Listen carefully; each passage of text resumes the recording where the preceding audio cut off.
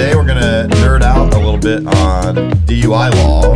DUI. So, what's that? Drunk driving law. One of the things you'll hear me talk about is because it gets used so interchangeably.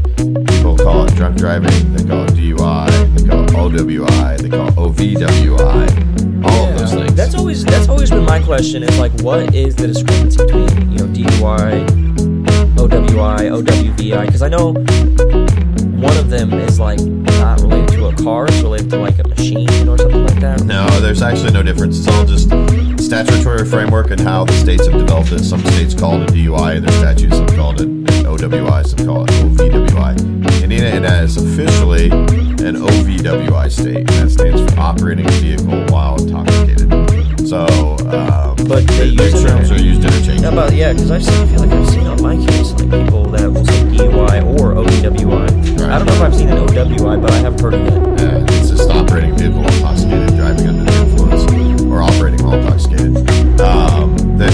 They're all the same though. So there's the DUI, OWI, OVWI, whatever, all the same, all drunk driving. And then there's also what's called the BAC charge, which is your blood alcohol content. So that's a separate charge? It's a separate charge.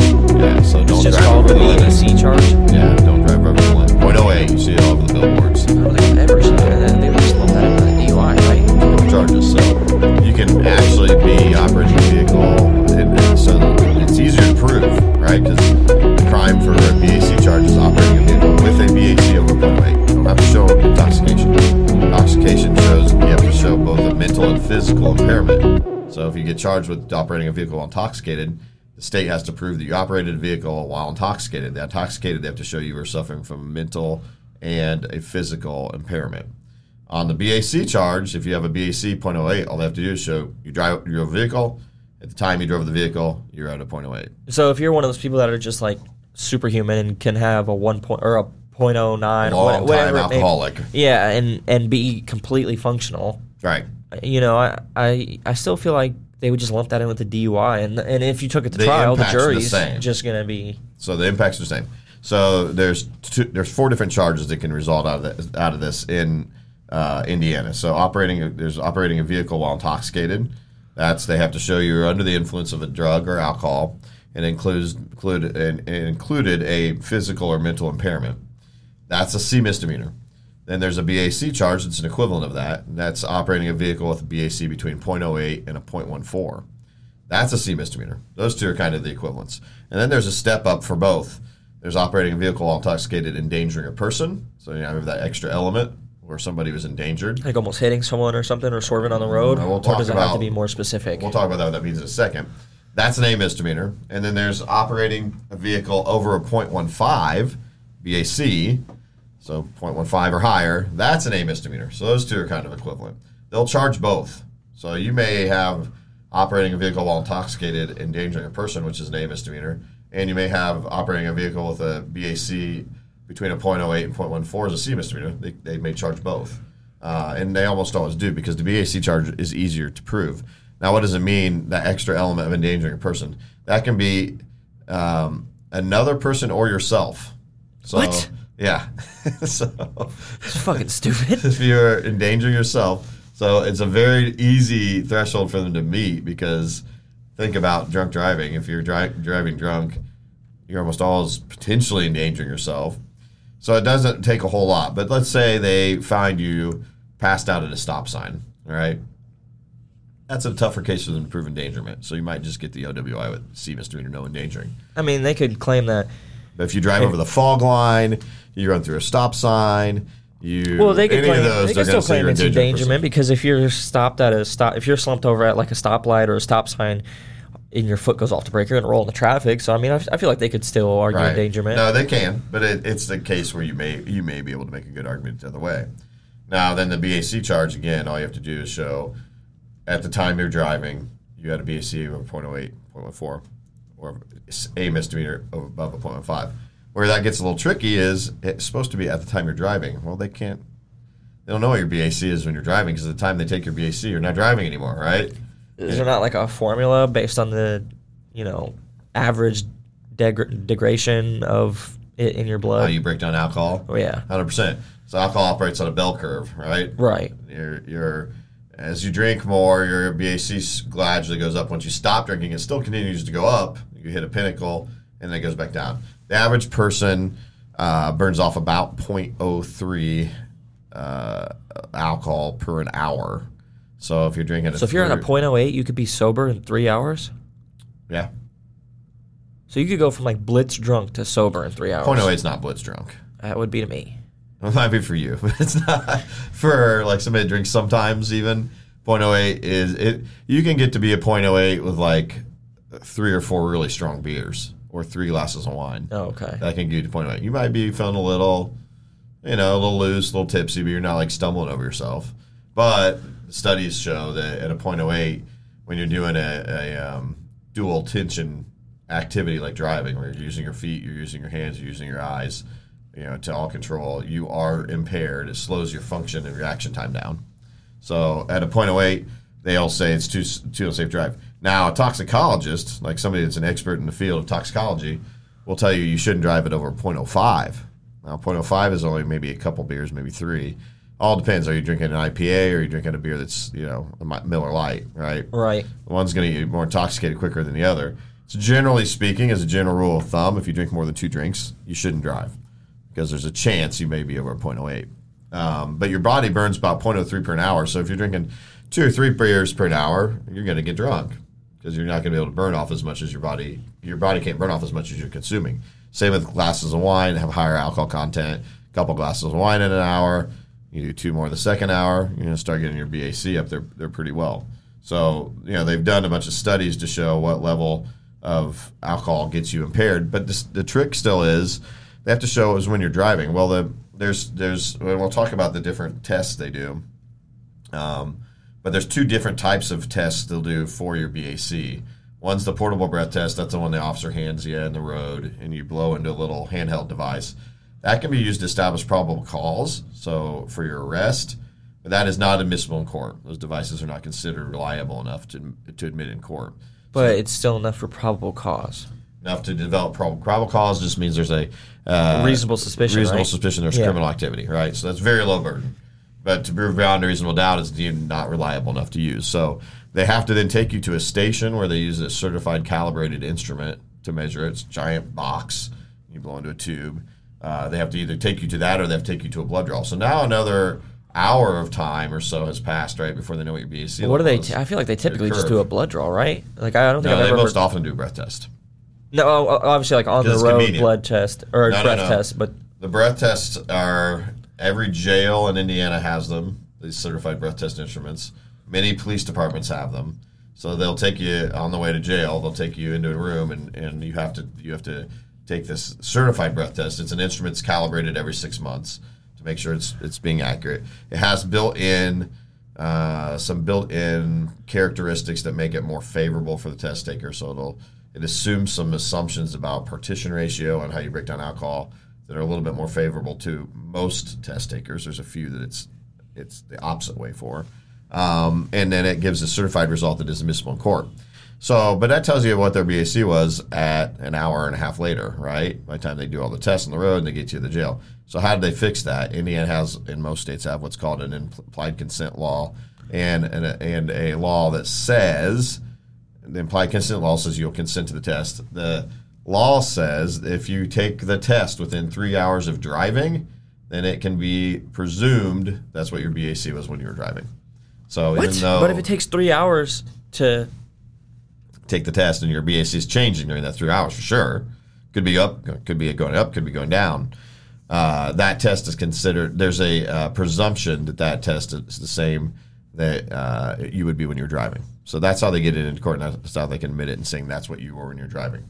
Now you can hire your own expert. You can hire a toxicologist. You can subpoena the state's toxicologist to come in and testify for you about the bell curve and where you might have been. And on cases where it's a 0.08, 0.09, sometimes there's a decent argument there to get below that level. So let's talk a little bit about... But then you'd still have a BAC charge in general, right? If it's over 0.08, you're still going to have that BAC charge. So let's talk a little about how does a DUI start. I mean, it's almost always... Sometimes... Well, I don't think it needs to be said that it starts with someone drinking. Well, right. But in terms of the actual investigation, sometimes cops are shooting fish in a barrel, right? And they're sitting outside of a bar or up at Ruoff Music Center in Noblesville. They're sitting, 2 blocks away from there after a country concert. They're going to find anybody, and everybody's decent chance they're going to find people that are drinking and driving. So they'll just sit there and watch for somebody that crosses the center line, somebody following a vehicle too closely, rolls through a stop sign, speeding, whatever. If they're pulling you over at 3 a.m, they're looking to see if you're drunk. That's what they're doing. And so they're using a perfunctory traffic violation to go up to your car. Once they go up to your car, if they smell the odor of alcohol, which they'll say they do most of the time, then they have enough probable cause to administer tests on the roadside. Interestingly enough, unlike most things that you do that can incriminate you, doing field sobriety tests don't have to be Mirandized. So you don't have to give all the warnings you do before you give a statement, even though doing those tests themselves are to incriminate you. Pretty incriminating, yeah. Yeah, you don't have to do that. So that's how a DUI sort of comes back. So what's interesting is like your first one's always, for the most part, a misdemeanor, but as soon as you get a second one, it's always a felony, right? Yeah, so if you get a first offense DUI, it's going to be either A misdemeanor or C misdemeanor we talked about. The BAC charge, the driving under the influence or driving under influence endangering a person. If you get a second one and it's within 7 years, it's automatically a felony. So it has to be within 7 years. If it's after 7 years, let's say you got a DUI in 2000 and then you got your second one in 2014, it's going to be a misdemeanor again. But that prior conviction, you have to do a mandatory 5 days in jail. Oh, even if it's like 20 years even before? Even if it's 20 years before. Is there any leniency on that? Like a judge may say, like, we'll forego this. You did this when you were a kid. Now you're in your 60s, whatever it may be. Nope. Well, there's one exception. And then if you have 2 priors, you have to do 10 days in jail. And it's actual days. You don't get good time credit. There is a community service component you can do instead. And if it's just one prior, I believe it's 185 hours you have to do. If it's 2 priors, it's 270 hours, I believe it is, or 285 hours. It's an ungodly amount. So yeah, that's about a week for the first one. What was the second one? You said 285? I think it's 285 or something along those lines, very close to that. That one's 11.8 days. Yeah, that's like having another part-time job or a full-time job. A couple months. Right, because you got to still do your regular job and then find out. Yeah. I've had probably just sit in jail. In my entire time of doing this work, I've had, I think, 2 clients do the community service option and complete it. How long did they give you, like a year, or like how long did they give you? Typically 6 to 9 months. But it's hard if you have a full-time job to do that much community service. Yeah. It's very difficult. So that's how the priors work. And then if you get 2 priors and get a third one, they can do what's called a habitual vehicle substance offender against you, which enhances the sentence up to 8 years. You get up to 8 years in DOC just for the habitual part of it. So as you can see, the more DUIs you get, the more... do you get points on your license for a DUI? Absolutely. Consider major offense, 8-point offense. If you get 3 of them in 10 years, you'll be administratively determined to be a habitual traffic violator by the BMV, and you'll get another license suspension on top of whatever you get for the DUIs. And that's usually 5 years. Damn. So let's say you're a perfect driver outside of the fact you keep getting DUIs. I know you can lose your license like forever. How many DUIs would it take to lose your license forever? Now, so they used to have lifetime bans for HTV, habitual traffic violators. They took that away. Oh, they don't do that anymore? No, there's 10-year suspensions is the most worst-case scenario now. Which might as well be lifetime because you're going to continue to drive and continue to get caught. Well, that's why they created specialized driving privileges, so there are options to get around those. Usually if you can, if you have 3 or 4 DUI convictions, maybe you shouldn't be driving for a while until you can show you can stay sober, right? So let's say you do that, and then you have like 3 years of sobriety, you've gotten a good job again, you can go to court, ask for specialized driving privileges. They're likely to give it to you in that situation because you've shown yourself to be not so much of a risk to the community. So let's go back to the traffic stop, though. They've smelled the odor of alcohol. Now they're going to get you out of the car and do what are called standard field sobriety tests. So the standard field sobriety tests were tests that were developed. They are dual attention type tests where they're having you do multiple things that are pulling your attention in different directions at the same time. The thought behind it being that that's the same type of mental capacity it takes to drive a vehicle. So you're pushing a gas pedal, you're pushing a brake, you're watching for traffic, you're having to steer. You're using multiple times parts of your brain at the same time. So they created these tests, and what they did they were originally just called field sobriety tests, right? And they used to do all types of ones. They do the alphabet backwards, touch your fingers to the tip of your fingers, and some of these are still done. Count backwards from 39 to 17, stuff like that. Those are still considered field sobriety tests, but they haven't been certified or standardized. So what they did was they took what they thought were the most, accurate in determining whether somebody's intoxicated or not, the one-leg stand, the walk and turn, and then something called horizontal gaze nystagmus. And they standardized them by doing a test with the, I believe it was the police in San Diego in California. They took those, they did a study where they took the all the drunk drivings that were happening at that time, and they did the walk and turn, the one-leg stand, and the HGN, and they said, okay, the people that failed these, how many of these people that failed them also test above a .08? So are we measuring a decent amount? What is this showing somebody's intoxicated or not? And if somebody failed all three, 89% of the time they also tested above a .08. Okay. So that's how they standardize them and say, all right, this is a pretty good indicator Right. for probable cause that if you fail those three, you're also going to be, you probably are intoxicated. So I know they can put like a breathalyzer in your car that you have to blow into it before it starts. How long does it? What do you have to do to get to that point? Like how many times do you have to fuck That's up? a lot of DUIs. That is? Yeah, I mean, not necessarily. I mean, you'll see an ignition interlock sometimes. Some judges will do it like to let you get specialized driving privileges. They'll make you have an ignition interlock to let you so that you're safe to the community. I'd say you see it most often on people that have 2 or more convictions. Okay, so I mean 2 for DUIs that's a lot, but for people that drink that's not a lot. I would feel. Well, yeah, I mean if you get 2 DUIs, you've probably drank and driven a lot multiple more. times. Yeah. Not always. Sometimes you just have really, really, really bad luck. But for most people, that means it's probably happened multiple times. Do you think those ignition interlocking? Do you think those are actually a good deterrent? Because I mean, I've heard of people being like having their kid blow in it so they can drive. Yeah. Or So the something. technology now is pretty awesome, pretty amazing. So when you blow into it now, the device actually takes a picture of you. Oh, really? Picture. So you can't have like your little kid doing it They or used something. to do that all the time. Yeah. But now it takes a picture of you. It's digitally sent to the monitoring center. The Minute Monitoring Center uses facial recognition software, and it determines if it's not you, it then sends an alert to your case Oh, manager. well, I'm sure that's a fucking headache considering it's a state. So I'm sure people are doing it and being told it's not them all the time. Right. Well, so it's I don't trust the AI with all state this stuff is anything. Well, all this stuff is though privately owned. So this was privately developed software. It's not owned by the state. So was They're just the house arrest stuff, and well, yeah. you see a lot of complaints from clients with that. That's because that's people that are monitoring it are not taking the time to pay any attention. I will say you could say the same thing with the. No, I agree, but you know what I mean? I don't see. Matter of fact, I can't ever think of a time where a client violated an ignition interlock and it wasn't, was accused of having someone else blow in an ignition interlock, and the picture was not clearly someone else. I've never seen it where it was a mistake. So I think the technology is pretty solid. The client it has to pay a user fee, so it's not free. It's $150 I think to set it up, and then there's like a monthly $30 or $40 fee for. Is that something you have to take to like actually get installed in your car, or is it just something you plug in?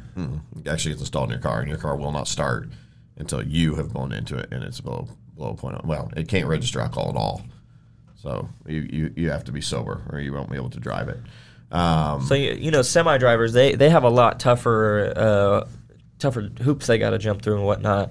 I know that they don't even have to have a .08 to still get in trouble or lose their license or something like that, right? They can have anything in there. There's a .02 or .03, and the Department of Transportation will suspend their CDL for a year. So if it's like a .01, I mean, is that even possible from a single beer, or is a single beer going to put you higher? Well, you're always at some point. Every person's at a .01 that drinks, right? So if you get yourself to a .15, eventually, at some point you were at a .01 to get to .15. And at some point, you're back down to a .01 before you're fully sober. So, yeah, it's possible to get a .01. Sure. But, like, is that a lot of time would you get in trouble for that? Like, or at least lose your license? I think you have to be a .02 or .03. If you're a CDL, okay. And then you're done. They lose your license for a year. For a year. Your CDL. Not your driver's license, but your CDL. your endorsement to be able to drive a commercial vehicle. So, a harsh penalty too. I mean, that's taking away somebody's job. Yeah. I So mean, it's different than just driving. But they're also is your job. driving, Massive death machines. multi-ton vehicles that can crush every vehicle on the road. So Yeah, there's a lot of things with semi-drivers that I feel like is a bit unfair, like when it comes to like They're very tickets and tough on whatnot. them. Yeah. But I think that is a justified harsh. Yeah, because they are driving very dangerous vehicles. Yeah, and They as if a semi tips over, it can block entire lanes of traffic, Crush people to death. and crush people to death. Yeah.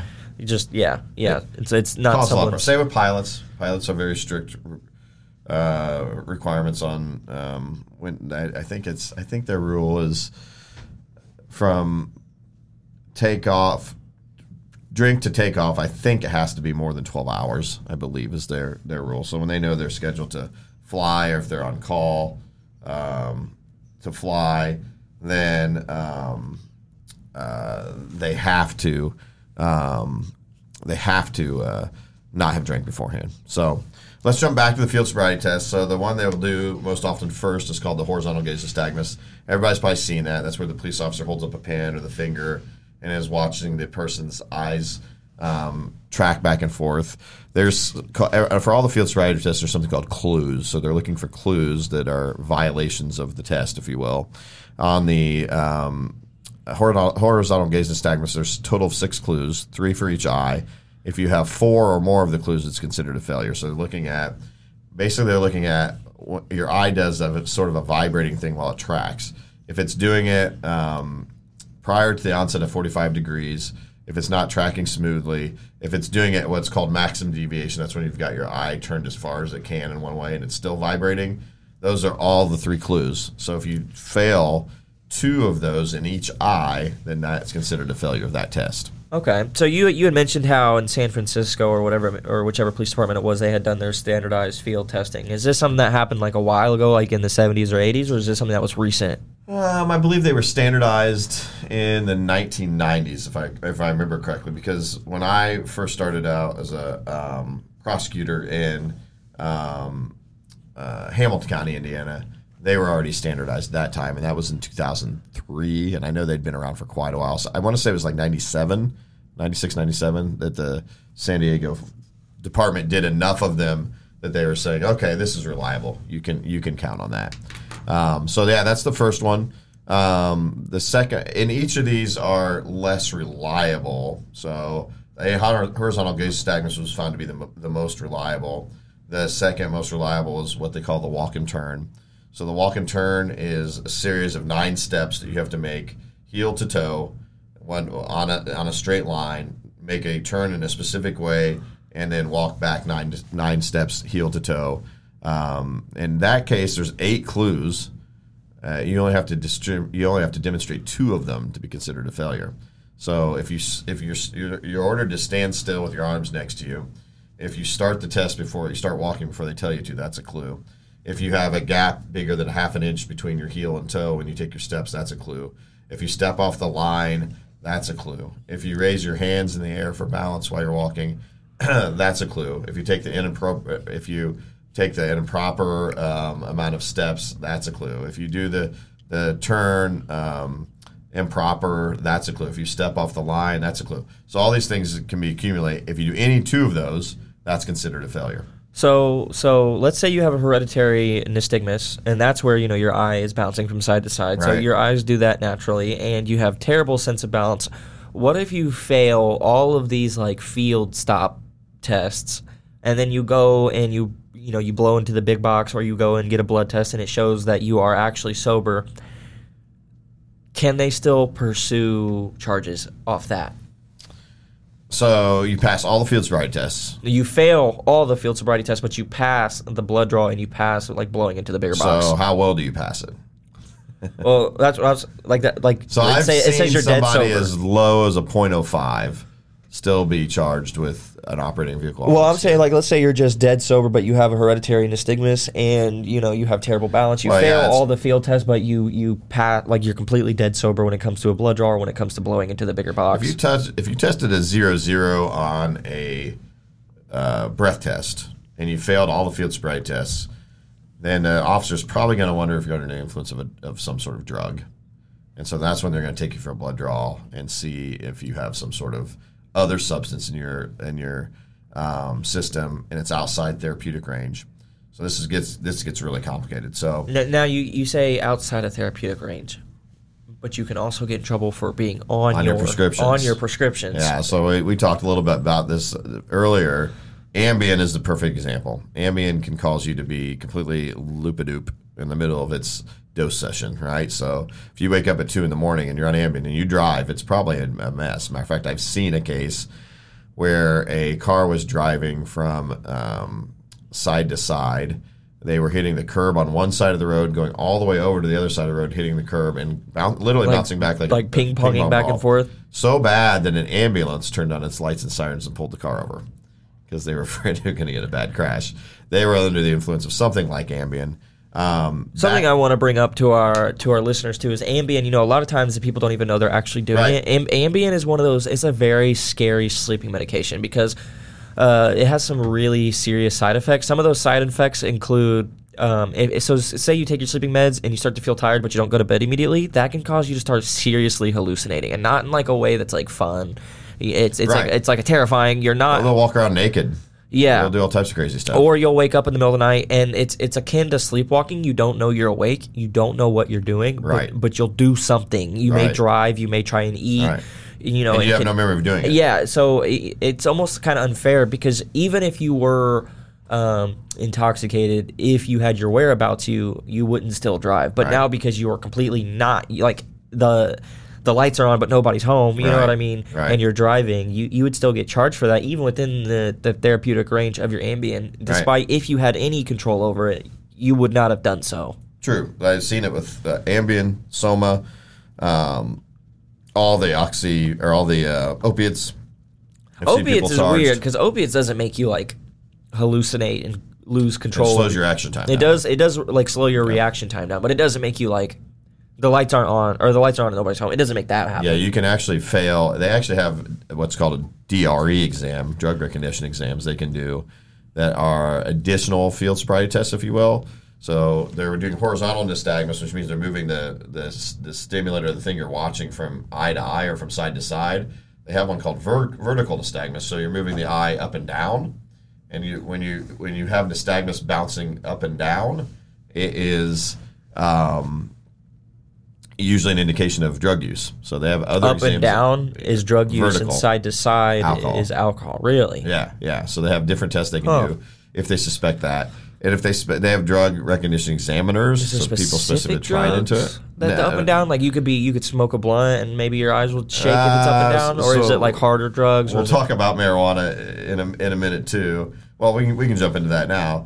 Marijuana is okay. So marijuana does slow your action time down. So a toxicologist or I guess someone I guess would be an expert in the field of impacts of toxicological substances on your impairment would say it's not safe to drive while under the influence of marijuana because it does impact your reaction time.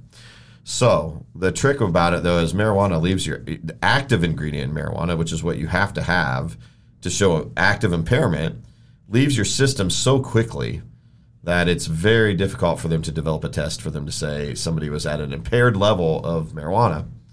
So Indiana has another statute, which is operating a vehicle with a controlled substance in your system. So if you smoke marijuana in any regular amount, you're almost always violating that statute because the metabolite qualifies. Yeah, so that's actually a really good point because I wanted to bring this up. Something that my stepmom, she's a real big stickler, and whenever I was in high school, I would smoke, and something that she would always say is, as a way to like try to get me to stop smoking, is that if I were to get into a car accident and I hadn't smoked in 2-3 days, but it would still be in my system, and then they did a blood draw and saw that I had it in my system, that I would be either at fault or arrested because I have it in my system. Yeah, so you could get the operating a vehicle with a controlled substance in your system. That's a C misdemeanor, so it's like the low level DUI. Same thing, same penalties, everything's the same. That can happen, and you'll see that. Is that to like, get the common, though? Like, is that something that really happens that much unless the cops are just out for them or it's a really hard county? You'll see it in cases where they do a blood draw and it just comes back. Like they're doing a blood draw to check your alcohol or to see if you're under the influence of drugs because you failed all the field sobriety tests, and that substance comes back along with another one usually because you have to show the impairment typically. Right. Then they'll add that charge in. So, if you're passing everything, like let's say they don't have probable cause to give you the blood draw.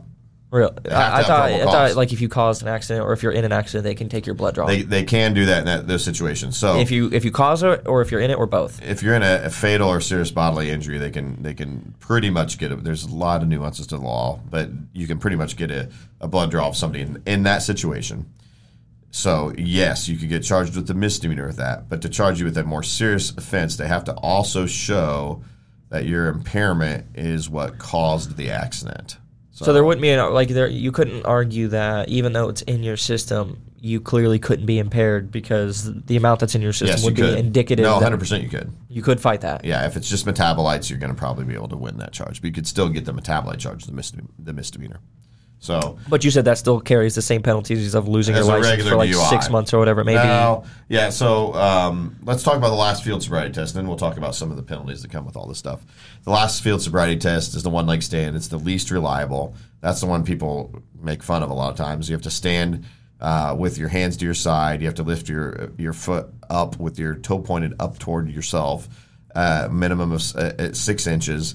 You have to hold it, and while you're doing that, you have to count out loud for 30 seconds.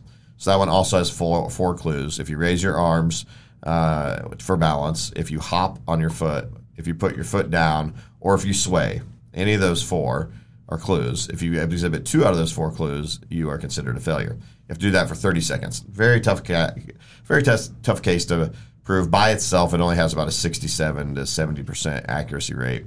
But if you fail all 3 of them, what the standardized field sobriety test showed was about 89% of the time, those people were at above a 0.08. Right. So that's why it's been allowed to be used to establish probable cause for DUI.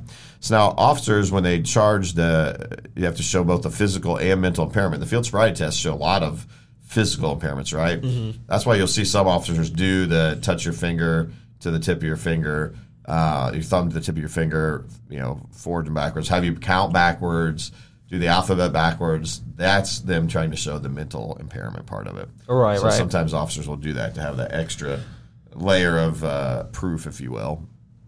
And interestingly enough, like I said, you don't have to be Mirandized before field sobriety tests. So the license suspensions can range anywhere from no suspension at all to... You could get no suspension for a DUI? You can if you get a judge. It's just super lenient. All the way up to a year.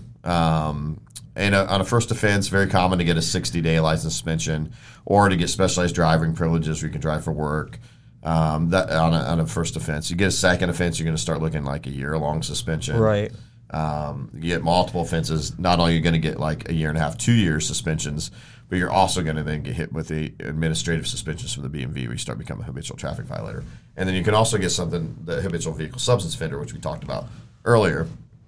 Now, why would you take a breath test?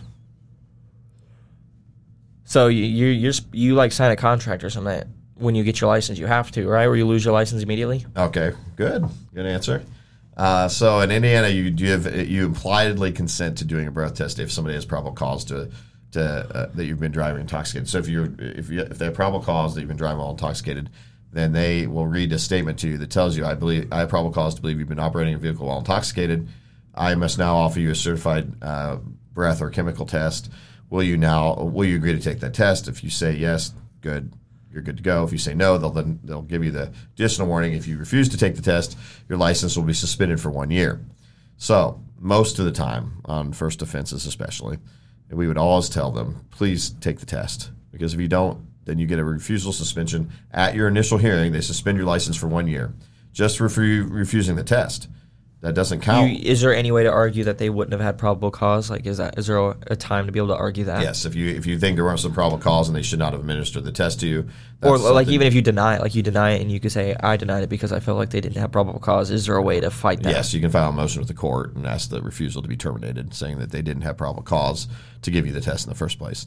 Assuming they did, though, they'll at the first hearing, they're going to suspend you for a year just for that. You still can get another suspension for the DUI. Now, the refusal can be in negotiations with the prosecutor terminated early. If you have priors, that refusal suspension goes up to 2 years. It's extremely harsh. Prior DUI or priors in DUI, general? Just prior DUI. So in most instances, it's best to take the breath test because if you refuse to take the test, they will not only get your license suspended for a year, they'll get a warrant and get your blood draw, and then they still get the test result anyways.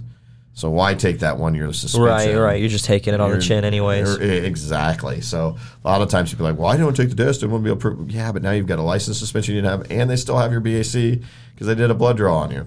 And now you got to face all the repercussions of that, and we got to try to undo all of that. So you said most of the time. When is the time that you would think that you should deny it? I mean, if you have multiple DUIs and maybe you're on probation.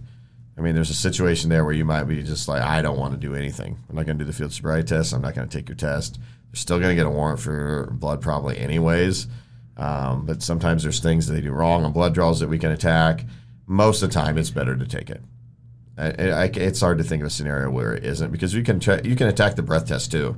Just like you can attack the blood draw. There's shortcomings in both of those tests. I mean, don't the judges eventually hear the same stuff over and over and over again, so they're going to rule a specific way? Like, I mean, they do. DUIs are super common. How common do you think they are comparatively? Like, probably the most common criminal offense we see. Okay, so imagine that these judges are hearing the same thing, and even if a third of the attorneys are attacking the breath test, they have to be hearing the same stuff. Right, yeah. No, I agree. So it rarely doesn't work, but there are certain things with the breath test, like if the machine wasn't calibrated when it was supposed to be, the guy that administered the machine hadn't been certified to give it. Those things all happen. You had something in your mouth too close to the test. Those things can result in the test actually getting thrown out. Same with the blood draw. You have to do the blood draw the correct way. So chew on gum if you're drunk and driving. Well, if they do their job right, they look in your mouth, make sure nothing's in it, and then they wait another 20 minutes before they give you the test. Okay. Yeah. It's when they screw up. But sometimes they do. And same thing with blood draws. How you do the blood draw has to be right. The process of drawing the blood is a specific way. How they test the blood has to be done a specific way. So there are things that can be fought on both ends. So I mean, my advice, generally speaking, is you should take the test for sure. And then once they have all those things, obviously they send the paperwork to the prosecutor, and then they're the ones that decide which of the various different charges that they're going to file in terms of going after you for whether it's the DUI, the endangering a person, the BAC charge. You mentioned before, below a .08, I've seen people with .05s get charged, and that's because they're saying they still failed the field sobriety test so poorly. Their driving behavior was so bad. Inebriated or whatever it may be. They still shouldn't have been driving. That can be done. You can prove somebody operating a vehicle while intoxicated without a BAC above a .08. That is doable. Because when you see a DUI or you see a OVWI, every person thinks, oh, okay, they were drunk driving. Same thing. But it can also be from other drugs. Sure. 100%. Cocaine, heroin. You said the penalties are still the same, right? Huffing. I've seen huffing. Huffing. Oh, you talking about like nitrous or whatever it is? Yeah. Any huff. There's not just nitrous. There's this. I can't even remember what it is. There's something you huff, or it actually will cause you to black out sometimes. Pretty sure that's nitrous. Those are all possibles. Now, those are tough ones to prove because substances that you huff don't stay in your system. Now, as well as kind of talking about the other drug aspect of it, you're in your therapeutic range of your medication, and right. There is some medication that says don't drive, X amount of time after Careful taking operating it. Machinery, right? But let's say I was on these antidepressants and they made you really drowsy, and the bottle did say may cause drowsiness, but there was never anything on it that would have said operating machinery. Yeah. But there were times where I was so tired that you could argue that I shouldn't be driving. Sure, you know what I mean. So does that get sticky? It can, but impaired driving is different than exhausted driving. So if your adrenaline gets going and you have a jolt of energy naturally, you should be able to pass the field sobriety test when you're just tired. Well, yeah, your adrenaline's going to spike as you're pulled over and talking to like three police adrenaline officers. is not going to help you pass a field sobriety test when you're intoxicated. Makes sense. So there should be a differentiation in it. And most of the time, quite honestly, if somebody's within therapeutic range and their driving behavior wasn't horrendous, that's something the prosecutors are going to take into account. Right, because I mean, didn't Tiger Woods have something like that happen, right? Or he wrecked? His last crash, they didn't test his blood. Well, I know that there was one that people... He got charged for it, and they were saying that it was just the medications he was taking. He was within his therapeutic range for his pain medicines, yeah. That happens frequently.